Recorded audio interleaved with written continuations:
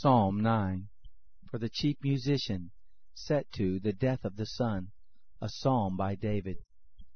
I will give thanks to Yahweh with my whole heart. I will tell of all your marvelous works. I will be glad and rejoice in you. I will sing praise to your name, O Most High. When my enemies turn back, they stumble and perish in your presence. For you have maintained my right and my cause. You sit on the throne judging righteously. You have rebuked the nations. You have destroyed the wicked. You have blotted out their name forever and ever. The enemy is overtaken by endless ruin. The very memory of the cities which you have overthrown has perished. But Yahweh reigns forever. He has prepared his throne for judgment. He will judge the world in righteousness. He will administer judgment to the peoples in uprightness. Yahweh will also be a high tower for the oppressed, a high tower in times of trouble. Those who know your name will put their trust in you, for you, Yahweh, have not forsaken those who seek you.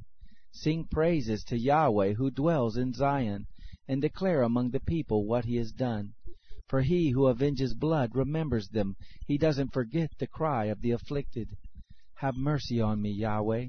See my affliction by those who hate me, and lift me up from the gates of death, that I may show forth all your praise. In the gates of the daughter of Zion I will rejoice in your salvation.